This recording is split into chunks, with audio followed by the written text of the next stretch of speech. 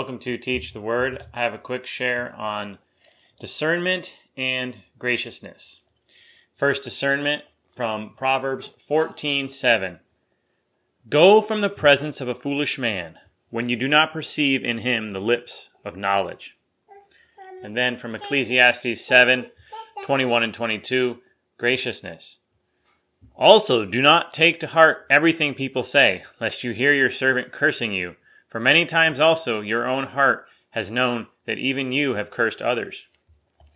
Heavenly Father, please help us to be a wise and discerning people who has understanding of where there is foolishness and folly being spoken. But Lord, help us to be a gracious people that extends the grace you would extend to others when they say things amiss. In Jesus' name we pray. Amen.